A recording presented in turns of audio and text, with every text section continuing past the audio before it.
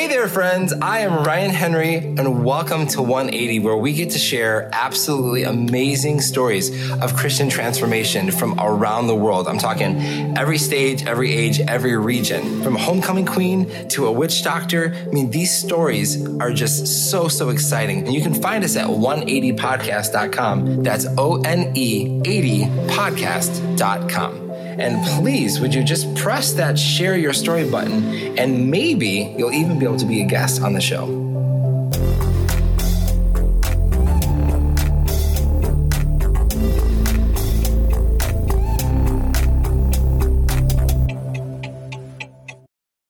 If you want me to graduate, I will gladly. If you want me to pursue the task that you have entrusted to me, the task of testifying to the good news of God's grace, I'll do that gladly too.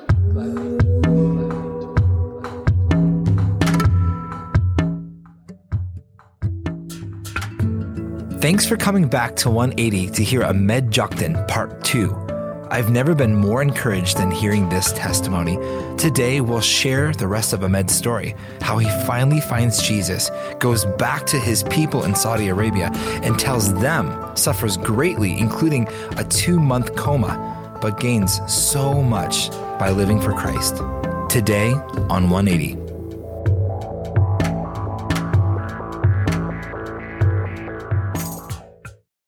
And I remember Ryan shut the New Testament and he looked to me in the eyes and he said, "Now you know who is the Word of God. And you know that there is no other way to the Father except through Him. You know that Jesus, Isa, is the truth, the way, and the life. And when you came to New Zealand, you couldn't pay with your Saudi riyals.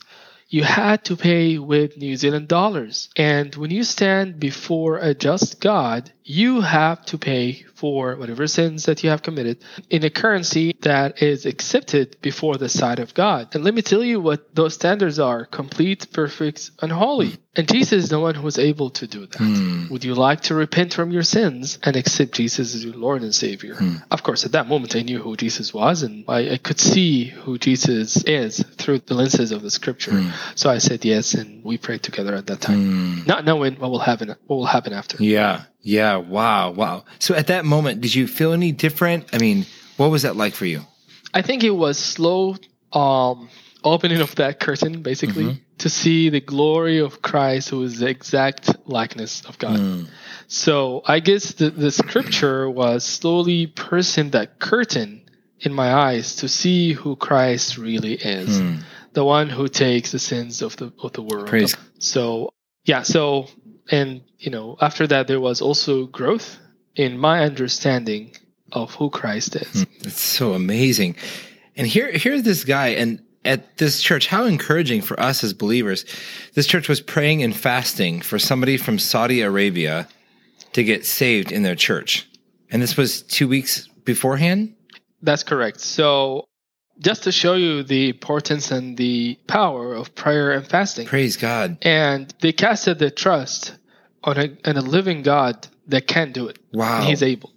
And He proved it to them. Someone like me who is from far away, total different understanding of who Christ is and have different agendas, Christ can come and pierce and save those impossible to save. And I want to challenge the listener here.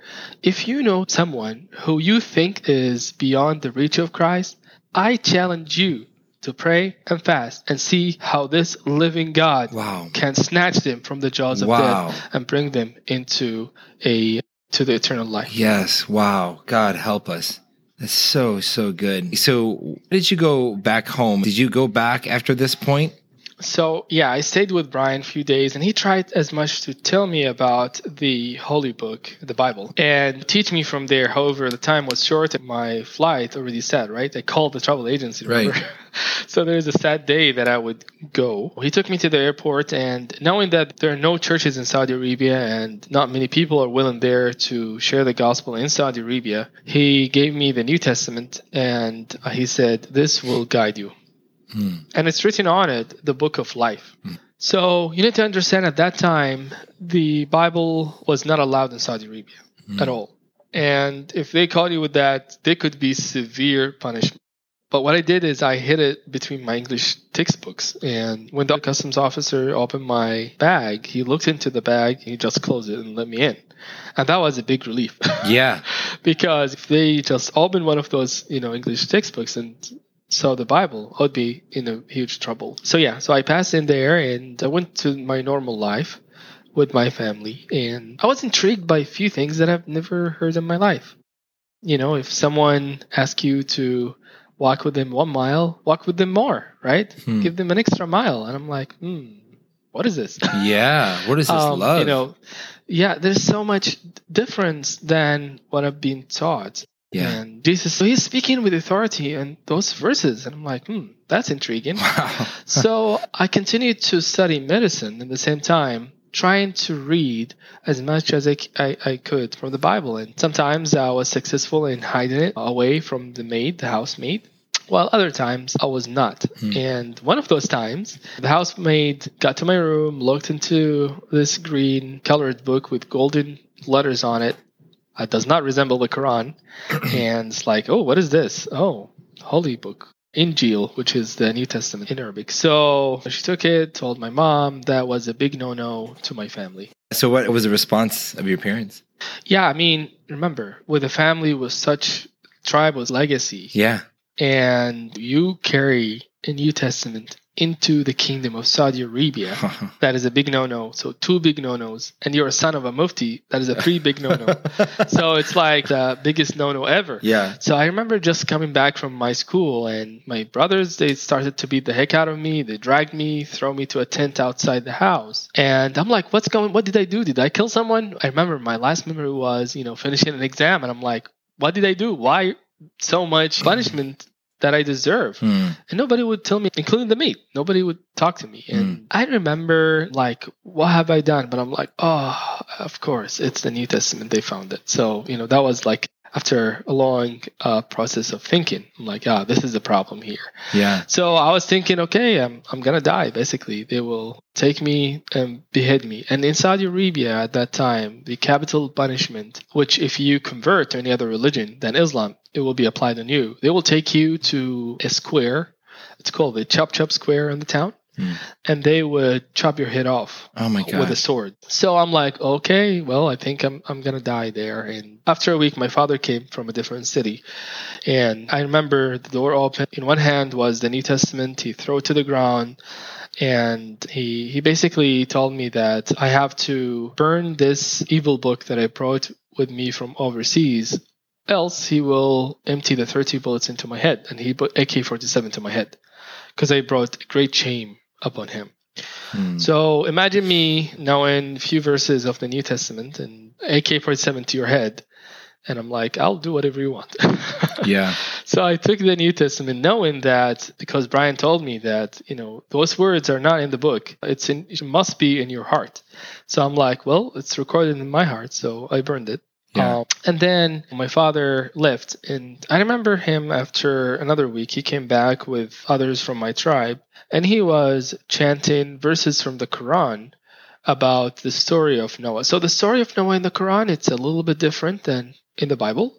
Yeah. And in there, so when the flood came, right, to go in the ark. Yeah. So one of his sons, he said, I'm going to go to the mountain. It's bigger than your ark, and the mountain will shelter me from the water. And Noah cried to his son, it's like, son, there's nothing can shelter you today. So the waves separated between the two, and his son died. So Noah looked at the sky and was like, God, you have promised me. This is in the Quran. And here's my son died. You have promised me. So God told Noah, that is not your son. This is not your family. And this is a bad deed. So basically, my father was telling me that I'm bad deed, and I was disowned from that time on. Oh, so hard. Wow. So, lots of our stories end here at 180 when you have a new faith and you're experiencing some persecution, but you have it changed you. But your story, it just has so much more to tell. So you get caught with the Bible, you have an AK-47 pointed at your head, you're being disowned. Now you ended up being homeless. Is that? That's correct. And I think that was my rock bottom point. Yeah. And did you go back to school? So something happened in between, but in Saudi Arabia, you need to understand that if you go to school, the government will give you monthly stipends, and also school is free, so you don't need to pay for anything. Plus, dorms are free there. So you can go to dorms and stay there for free. Wow. So I was there for homeless for 3 days, but I'm like, hey, I can go to my college and I can stay there for free. Yeah. Which I did. Yeah. And I couldn't stay in the same city as where my family are, so I went to a satellite campus far away from them because that was hurtful to me.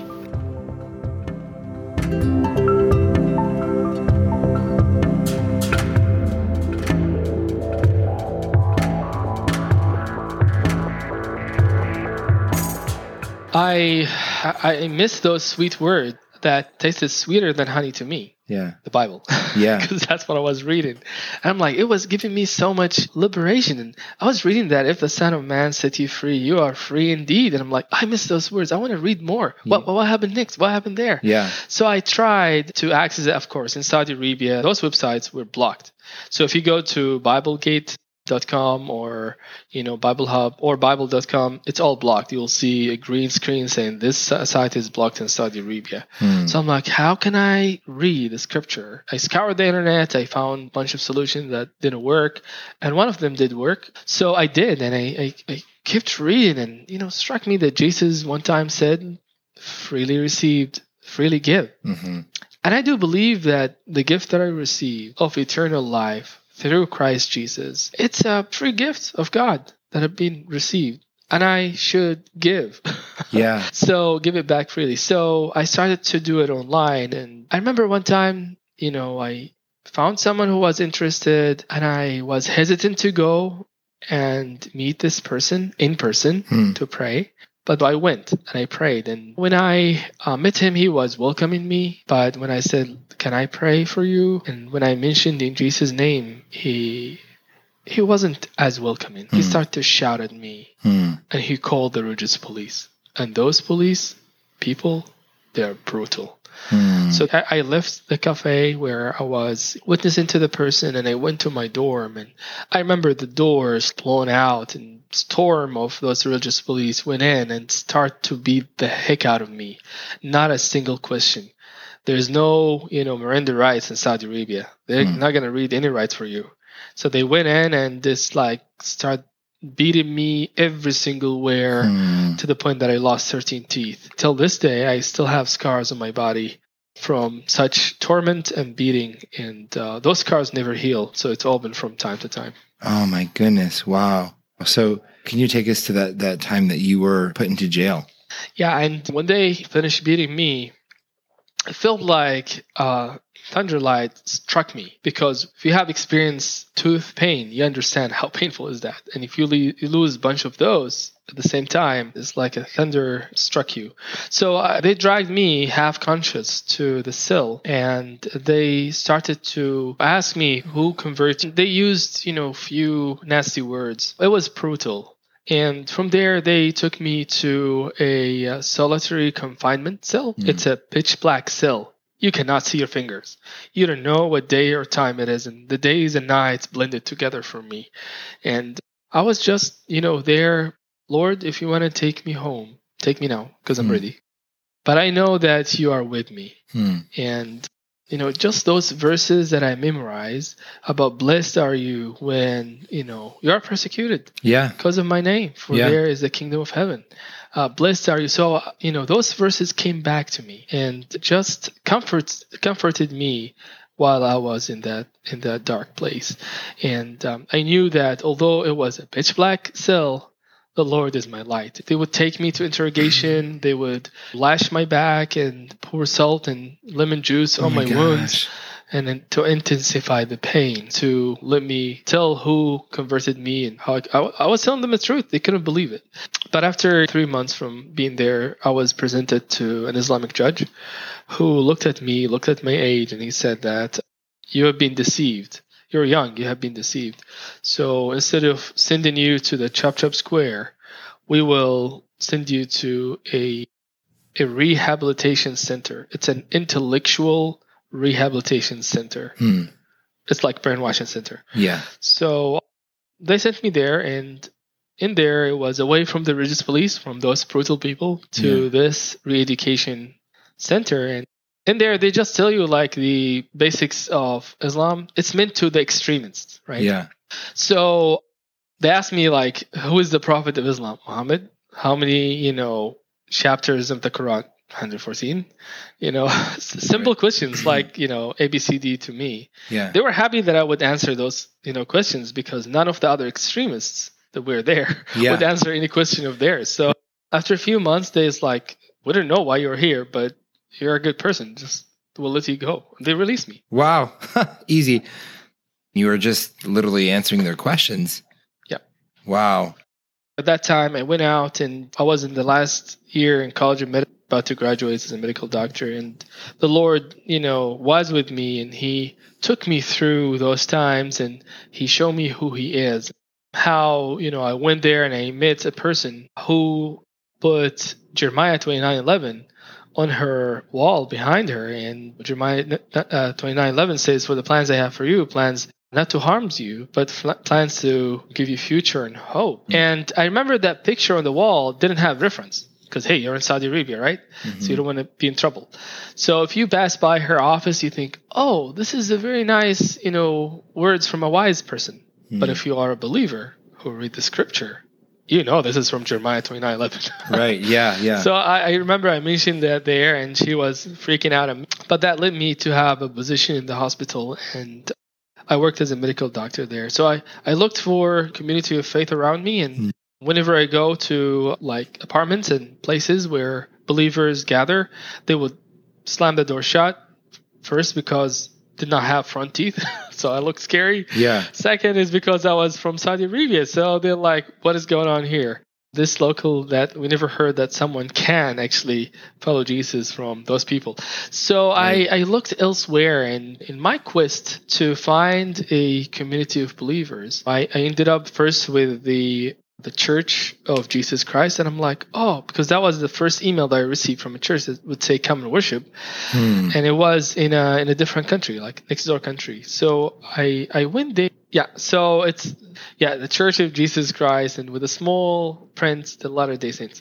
Yeah. Or LDS. They don't mention that. They just mention LDS. And I went there and I saw this huge, gigantic sign, the Church of Jesus Christ. And I'm like, yes, my people. After all that rejection, right? So I'm like, but then there was this LDS, and I'm like, what is the abbreviation for something? But I disregard that, and I went inside, and I was met by a young person, and he had like a name tag, golden name tag with Elder Eric, and I'm like, Elder, you're younger than me.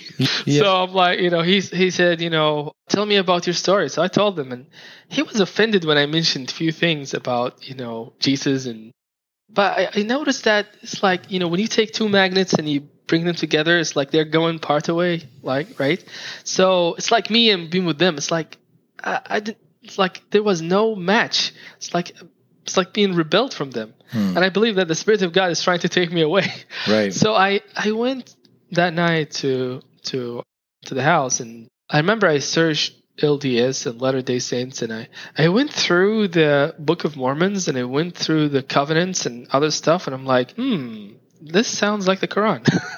Because the Quran is like someone is retelling things that, remember Muhammad was illiterate, he couldn't read or write, but he can listen. So he was listening to Warqa bin Nawfal tell him the story. And if you read the Quran, the same story is mentioned in the Quran multiple times, in smaller details or longer details. So it's the same way with the Book of Mormons. It's like someone who I've heard and is retelling it again. So I immediately realized that this is not, and then I read, their statement of faith, which does not align with what I believe. Yeah. So I kept looking, and finally another church opened up, and it was 13 hours each way every weekend to go there. To my church. Gosh. Wow. I did that for a year. How many hours was it? 13 hours each way every weekend. Oh my gosh. I'm just blown away. And it was in a different country. So if you live in the north of the United States, it's like you are going to Canada to go to church. Oh my gosh. Yeah. How did you, was it by car? Yeah, it was by car. Okay. This is amazing. So there's just so much. You guys really need to grab this book. What happened in Dubai? So in Dubai, I've been there for a while, and going to the church, I found this great fellowship with believers, and my faith in Christ Jesus is deep. And as motto for believers is to know Christ, to make him known, and help others do the same. So I was involved in a Bible study there. I'm like, 13 hours, no problem. I will go there to know my Lord and Savior. I have no problem with that driving. So after a while, there was a class to be a member in that church. I'm like, of course, I want to be a member of the Church of Jesus Christ, right? No. So I went there and I was not welcome. The reason why is because I was a citizen of the Gulf. Okay. So when I went to membership, it's like, what? This guy who's treating me badly, it's not me, but it's like those people. Right? They want to be a member of the same church? No. Okay. No way. And I later on through the years, I learned that one of the members of that church, he actually went and tipped the police about me in Dubai. Oh my so God. You talk about when the sheep bite, but we know that blessings does not come from people, but come from Christ Jesus. And difficulties. Yes, I mentioned about the difficulties that I've been through, but I'm thankful to each and every difficulties and persecution that I've been through. The reason why is because when I'm weak, then I know that Christ Jesus is with me, and then I'm strong. I know that those words that I read in the Bible are not words recorded 2,000 years ago, but it's alive today in my life. This is not a God that is far away from me that I read about and that's it. No, it's a God that living with me today. Wow. So I'm so thankful, and I take delight in such hardships. So I remember that I went to the church, and 13 hours I arrived there. Like I drive through the night, and in the morning when I arrived there, I went to the service, and after the church, I went to my car, and I was about to drive, and all of a sudden it's like I'm in a movie. All of a sudden I'm on the ground. I'm like, what happened here?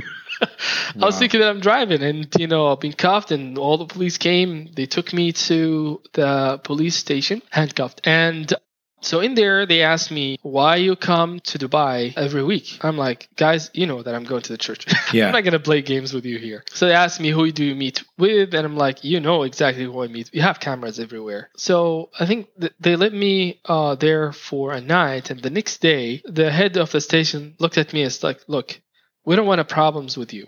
If you can just sign this paper that says that you will no longer attend the church, we will release you. And I'm like, is that it? It's like, yeah, that's it. I'm like, give me the paper.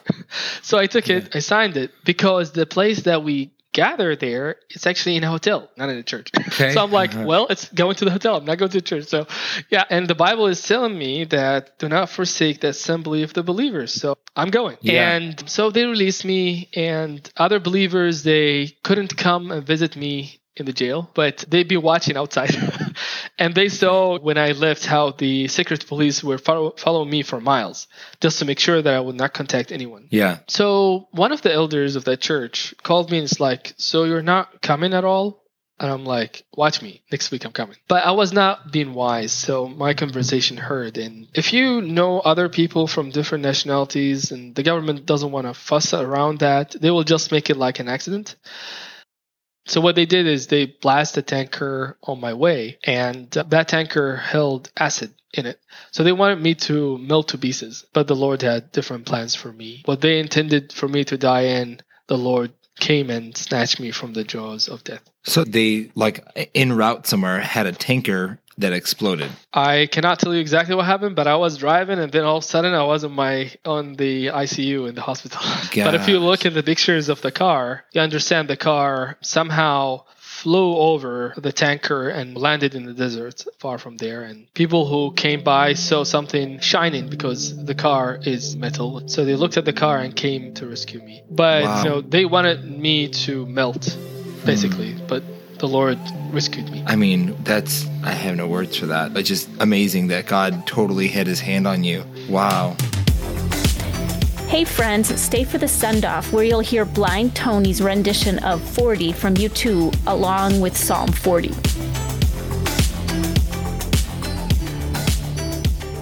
So you're in a coma, right? You woke up.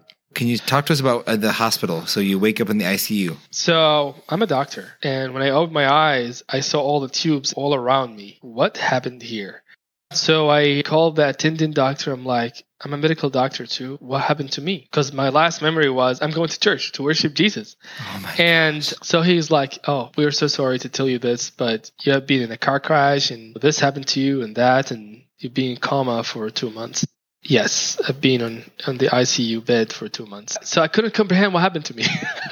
I've been into rehab and then they released me. So I went back to my hospital. And before that, I went by the police station where they held my car. And I went there and I went directly to my car and it was crumbles. Like you cannot recognize what is this car. It was a big SUV car. So while I was looking around my car and seeing how the Lord literally protected, only my side was not damage. If you look at the picture of the car, you will see that it's intended to crush and melt whoever is in the front passenger seat. But the Lord protected my seat, and I was looking around the car and the police person, he shouted at me, hey, what are you doing there? He was thinking that I'm a thief or something trying to steal the parts of the car. And I'm like, this is my car? He's like, oh, you're alive? I'm like, well, I'm standing here. And I took a picture of it and then I went to my hospital and I was in a lab coat with bandages all around my face. So I looked like a mummy. I went there and my supervisor was looking at me. He's like, oh, what happened to you? And I'm like, car crash? It's like, what kind of car crash, will make you look like this, bandaged everywhere. So I showed him the picture and he looked at me. He looked at the car. He looked at me again. And he told me, you have been born again. I'm like, say that one more time. Yeah. How would a Muslim person say things that is off scripture? So I told him only a living God could snatch a person like me from the jaws of death. And I told him about who I believe in.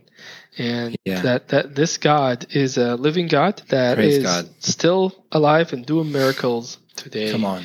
So I told him about, Jesus, and he was not finding that amusing. So he actually called the management in the hospital and kicked me out. And that sparked a long investigation into why would I say such things in the hospital, and ended up by barring me from medicine in Saudi Arabia. Oh my gosh. Wow. Talk about persecution. Yeah. How did you handle that? Well, I love medicine. Let me just say that. But I love Jesus even more. Amen. And when I've been handed that paper being disbarred from medicine, I took it and I went to a frame workshop to frame it. And then I hang it on the wall as graduation with honor. This is my honor, that I would lose whatever. Wow. But I continued. Wow. So this is not my job. Yes, this is my income kind of job, to treat people. My job is to treat souls. And so I continue to share the gospel there as much as I can, as little wisdom that I had. I continued to share and to tell people around me, which led to threats of bullets and actual bullets showering through my cheap new car. And I ended up leaving from Saudi Arabia to UAE, where I met with a pastor there.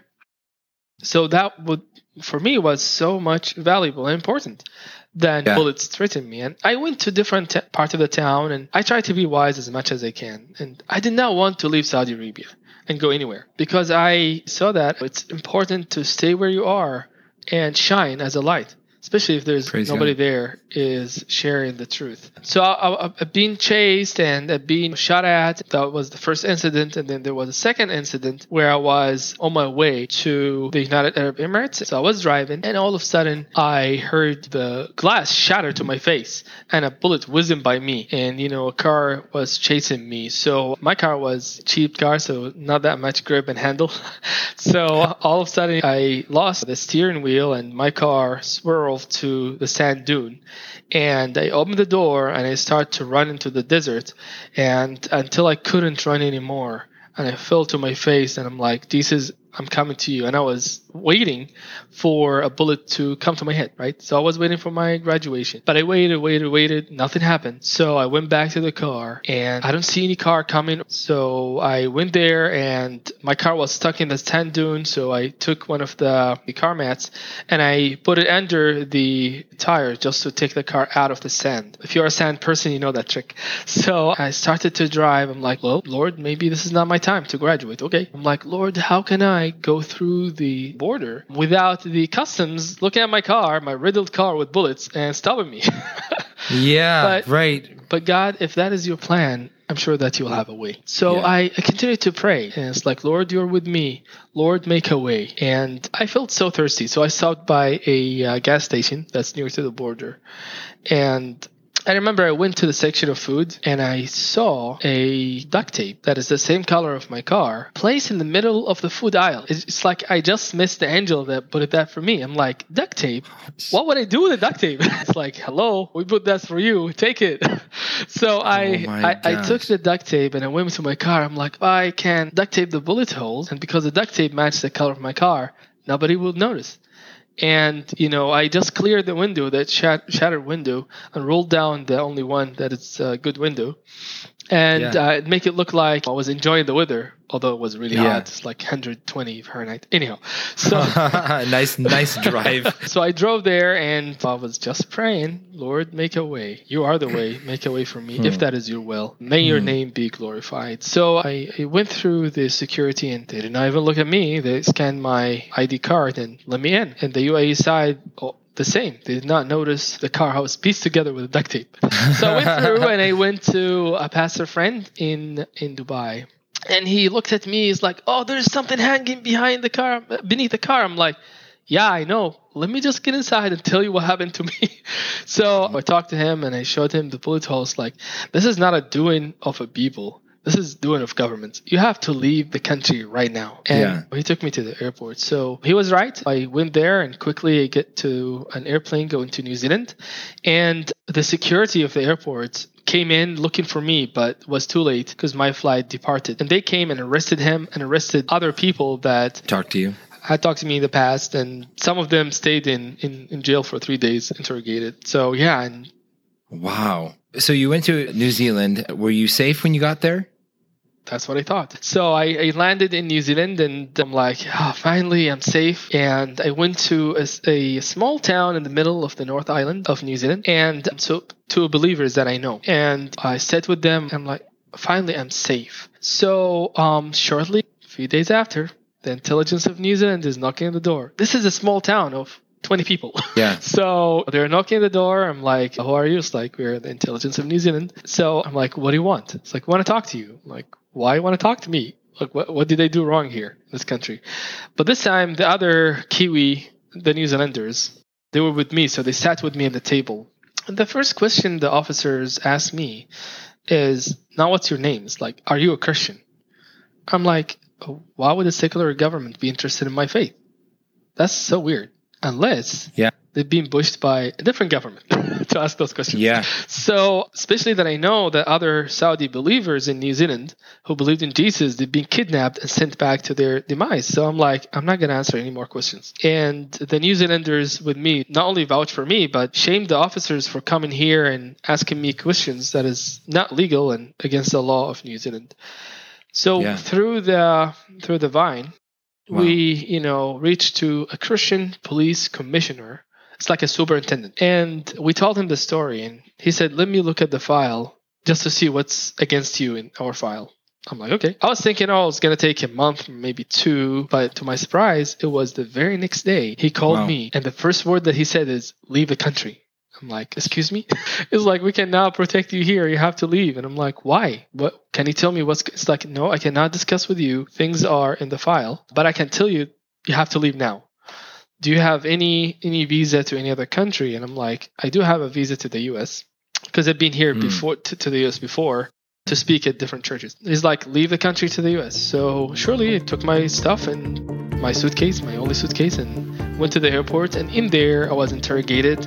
And I was thinking I will be sent back to Saudi Arabia. But the Lord has different plan. And I landed in the U.S.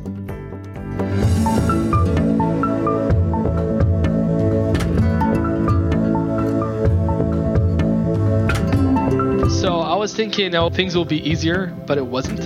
So I applied for asylum just like anybody else. Supplemented my claim with so many evidence, intelligence reports from New Zealand and Australia, other affidavits. And my lawyer was saying, this is a slam dunk case. You'll get asylum in no time. Wrong. So I remember that I went to the office with him to my interview. And from the get-go, I was being treated not by the procedure. And my lawyer was looking to me, they're not supposed to do that. And I'm like, you're my lawyer. You should do something. So I went there, and the officer was antagonizing toward me. He was not nice to me at all. And I think maybe probably personal prejudice against Christians, probably from that officer. But at the end, I knew that I will be rejected. But I'm like, Lord, I know through your promises in the Psalms that you have not rescued me to hand me over to my enemies, but you will set me in a safe place. Wow. So I prayed. Come on. And I asked my friends across the globe to pray. So we got that decision from the United States government is no, and we will send you back to wherever you come from, Saudi Arabia, to people who will chop your head. And I got that, and I'm like, okay, Lord, this is in your hand. If you want me to graduate, I will gladly. If you want me to pursue the task that you have entrusted to me, the task of testifying to the good news of God's grace, I'll do that gladly too. Yeah. So we prayed, and a few believers, they contact senators and congressmen and women who were not believers in Jesus. Let me just make that clear. But because of so much evidence and the egregious error that happened to my case, they weigh in no time. And I've been told it will take time for them to respond. Within weeks, things change, and being called by them just to get the facts of the case. And there's like, no way this is happening here under watch. So they weigh in, and the very next week, I was called by the office, the asylum office. And I went there thinking, what's going on here? But I trusted in mighty God. And we went in, and things changed in the office. Also, I was received this time so different. I was received with welcome this time. And my pastor who was with me testified. And I remember at the end, we were like, hey, we did not pray before. Let's pray. So we gathered hands in the waiting room, and we prayed in the name of Jesus. Yeah. And I remember that one of the workers there, the asylum office worker, came to my pastor, and she's like, this is beautiful prayer. I just want to say my amen to that. So praise the Lord for that. So we left, and the very next day I was granted asylum in the United States. Praise However, God. I want to mention something. So the Sunday before, when my asylum was rejected, I remember the pastor mentioning that in the church. And some of people in the church, they couldn't believe whatever I said about my story. And then when the rejection came, it's like, oh, look, we told you his testimony is not true. And that's why it's been rejected by the United States government. And I can hear that. Those are my brothers and sisters in Christ. And they were not kind. So I just prayed, Lord, you know that I told the truth. Lord, vindicate me, Jesus. And of course, if you pray, God hears, and he responds back. Yeah. This is the response. Yeah. So I was granted that the United States government changed its decision from rejection and deportation to full acceptance, unconditioned. So I was sitting in the same bench in the church, and the people and the pastor mentioned that the asylum case was granted and unconditionally. And I can hear the same people behind me who've been whispering the week before that his story is not true, to whispering, this is the Lord's doing. Only God can do that. So I do believe God did this as a miracle to the people in the church. Like he does working today. So he's alive. Amen. So my pastor insisted on writing my testimony. I did not have any desire to write it down, but he said we should write it down to give praise to what the Lord has done until the earth.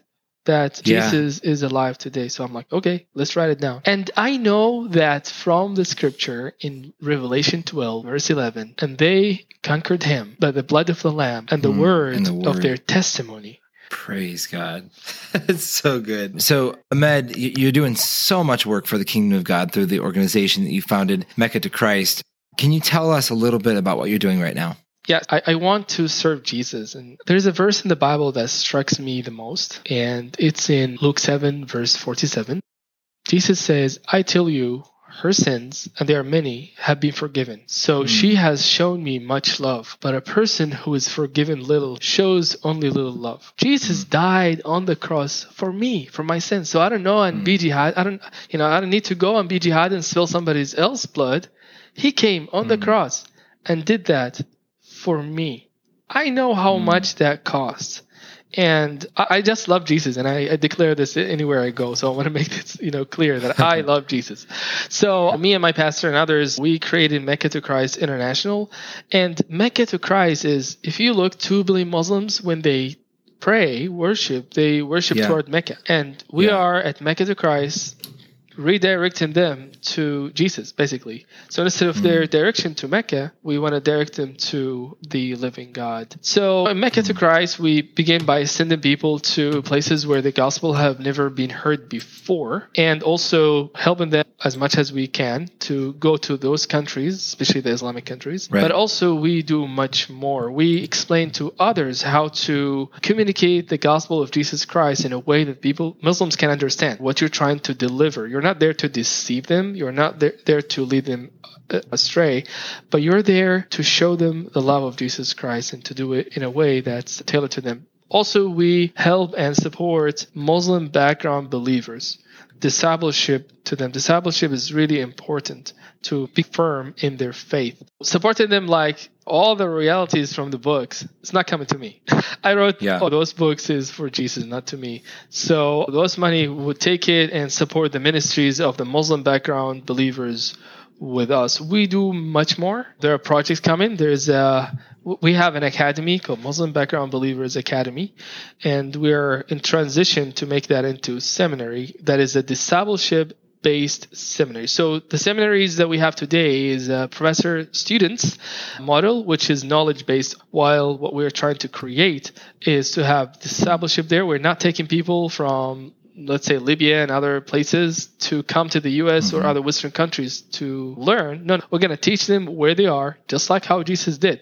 Jesus went to his disciples where they are. And it's like, he went to them. It's like, follow me.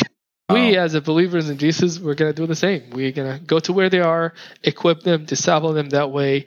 And so that is coming to light. We have also other projects like the Quran Bible Concordance. So basically, many verses in the Quran came with a verbatim or the idea of it from the Bible, the truth of the Bible that we hold today. Many Muslims, they don't know that.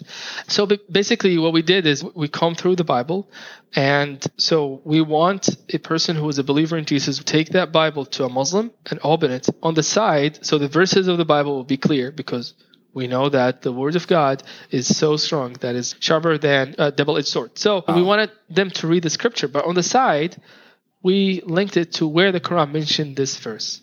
And many Muslims, they don't understand that. They think that the Bible is corrupt. But if the Bible is corrupt, then the Quran is corrupt too, because it's based on the Bible.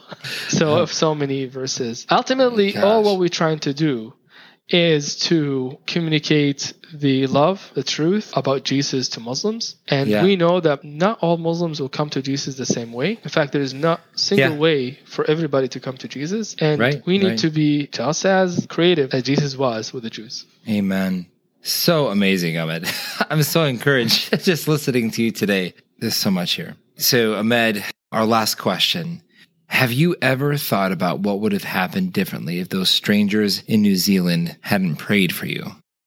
Probably I will end up being a jihadist, killing innocent people and killing myself in the way and be in eternal damnation forever. So I'm so thankful for those strangers who didn't know what my name was, but they just dared to pray and save my soul. And here I am. Knowing about Jesus and the truth about the crucifixion, the truth about Christ that is saving my soul. I would be in a very dark place at the moment, probably in hell. And that is it's just so sinister. It's so dark. So I'm so thankful for my Lord and Savior Jesus to answer their prayers.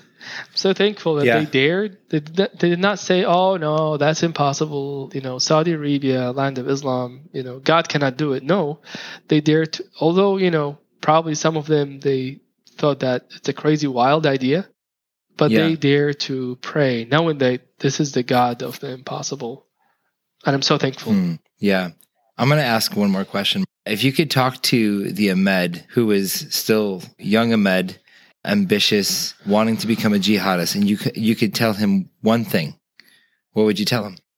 I would say I have an invitation for you that's being given to me almost 11 years ago. And this invitation, if you open it, please do so. And basically come to Jesus. I'm extending that. Jesus said to me, come to me. And I'm saying, come to Jesus. Amen. Come and you will not lose anything. you will actually see beyond the limitation that you're seeing now. You will feel liberated from the burden that you carry. And if you can hear me today and you're not believing in Jesus Christ, if you're not walking with Jesus, please come and follow after him. And he will show you things that you have never seen in your life. Wow. Amen. So good. Thank you so much for being on our show, Ahmed. Sure. Thank you for having me. And also thank you for the listeners.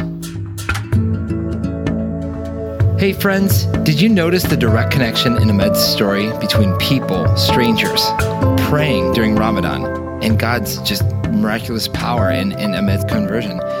If you want to get in the game this Ramadan, join us at Prayercast. They have a Ramadan prayer challenge where you can sign up to get daily powerful and moving video prayers for Muslims all over the world, standing in the gap for them as Muslims pray fervently and seek the Lord during this special time for them. You can find these videos at prayercast.com. You can find the link to the challenge in our show notes.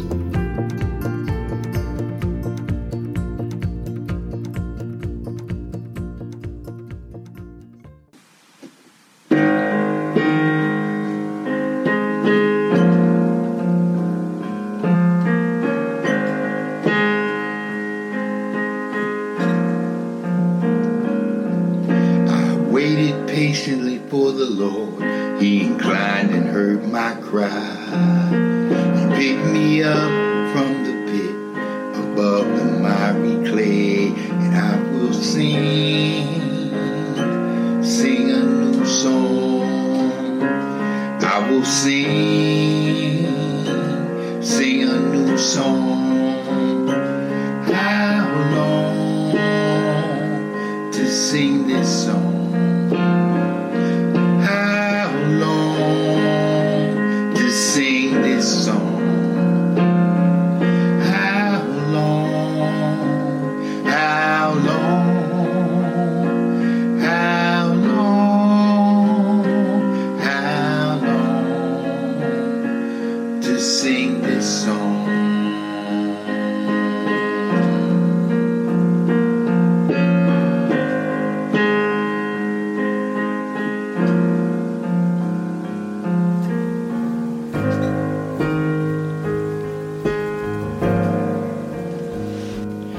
Waited patiently for the Lord, and he turned to me and heard my cry for help. He brought me up from a desolate pit out of the muddy clay and set my feet upon a rock, making my steps secure. He put a new song in my mouth, a hymn of praise to our God. Many will see and fear, and they will trust in the Lord. How happy is anyone who has put his trust in the Lord and has not turned to the proud or to those who run after lies. My Lord, my God, you have done many things, your wondrous works and your plans for us. None can compare with you. If I were to report and speak of them, they are more than can be told. You do not delight in sacrifice and offering. You open my ears to listen. You do not ask for a whole burnt offering or a sin offering. Then I said, see, I have come. In the scroll it is written about me. I delight to do your will, my God, and your instruction is deep within me. I proclaim righteousness in the great assembly. See, I do not keep my mouth closed, as you know, Lord. I did not hide your righteousness in my heart. I spoke about your faithfulness and salvation.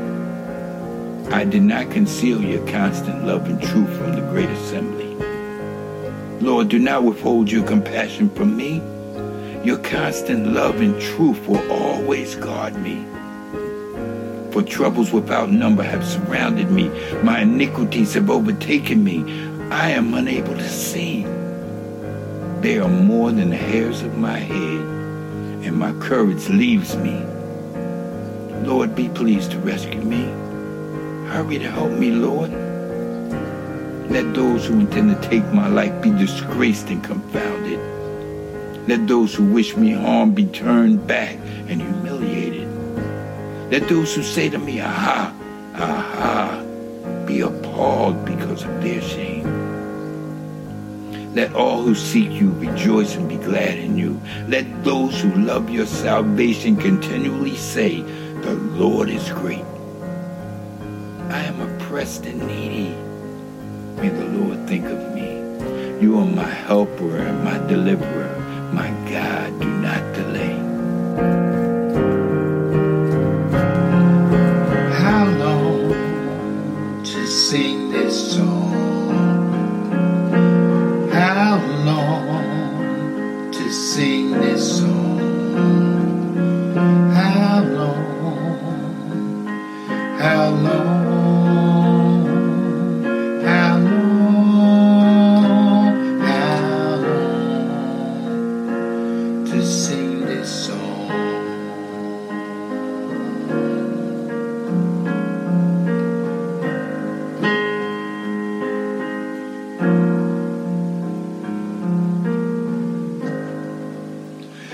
This is Blind Tony, and I just sang an excerpt from a song called 40 by YouTube. And actually, that song is based on Psalm 40, which I recited to you earlier, a Psalm of David that he wrote when he cried out to the Lord because he was surrounded by his enemies and the haters were pressing in on him, and it didn't look like he could make it. But once again, God showed up and delivered. Because God is like that. He's good all the time. But that's David's story, and I'm wondering once again, what's yours? Feel free to contact us at 180podcast.com and tell us your story. And till the next time, God bless you. 180 is a production of One Way Ministries.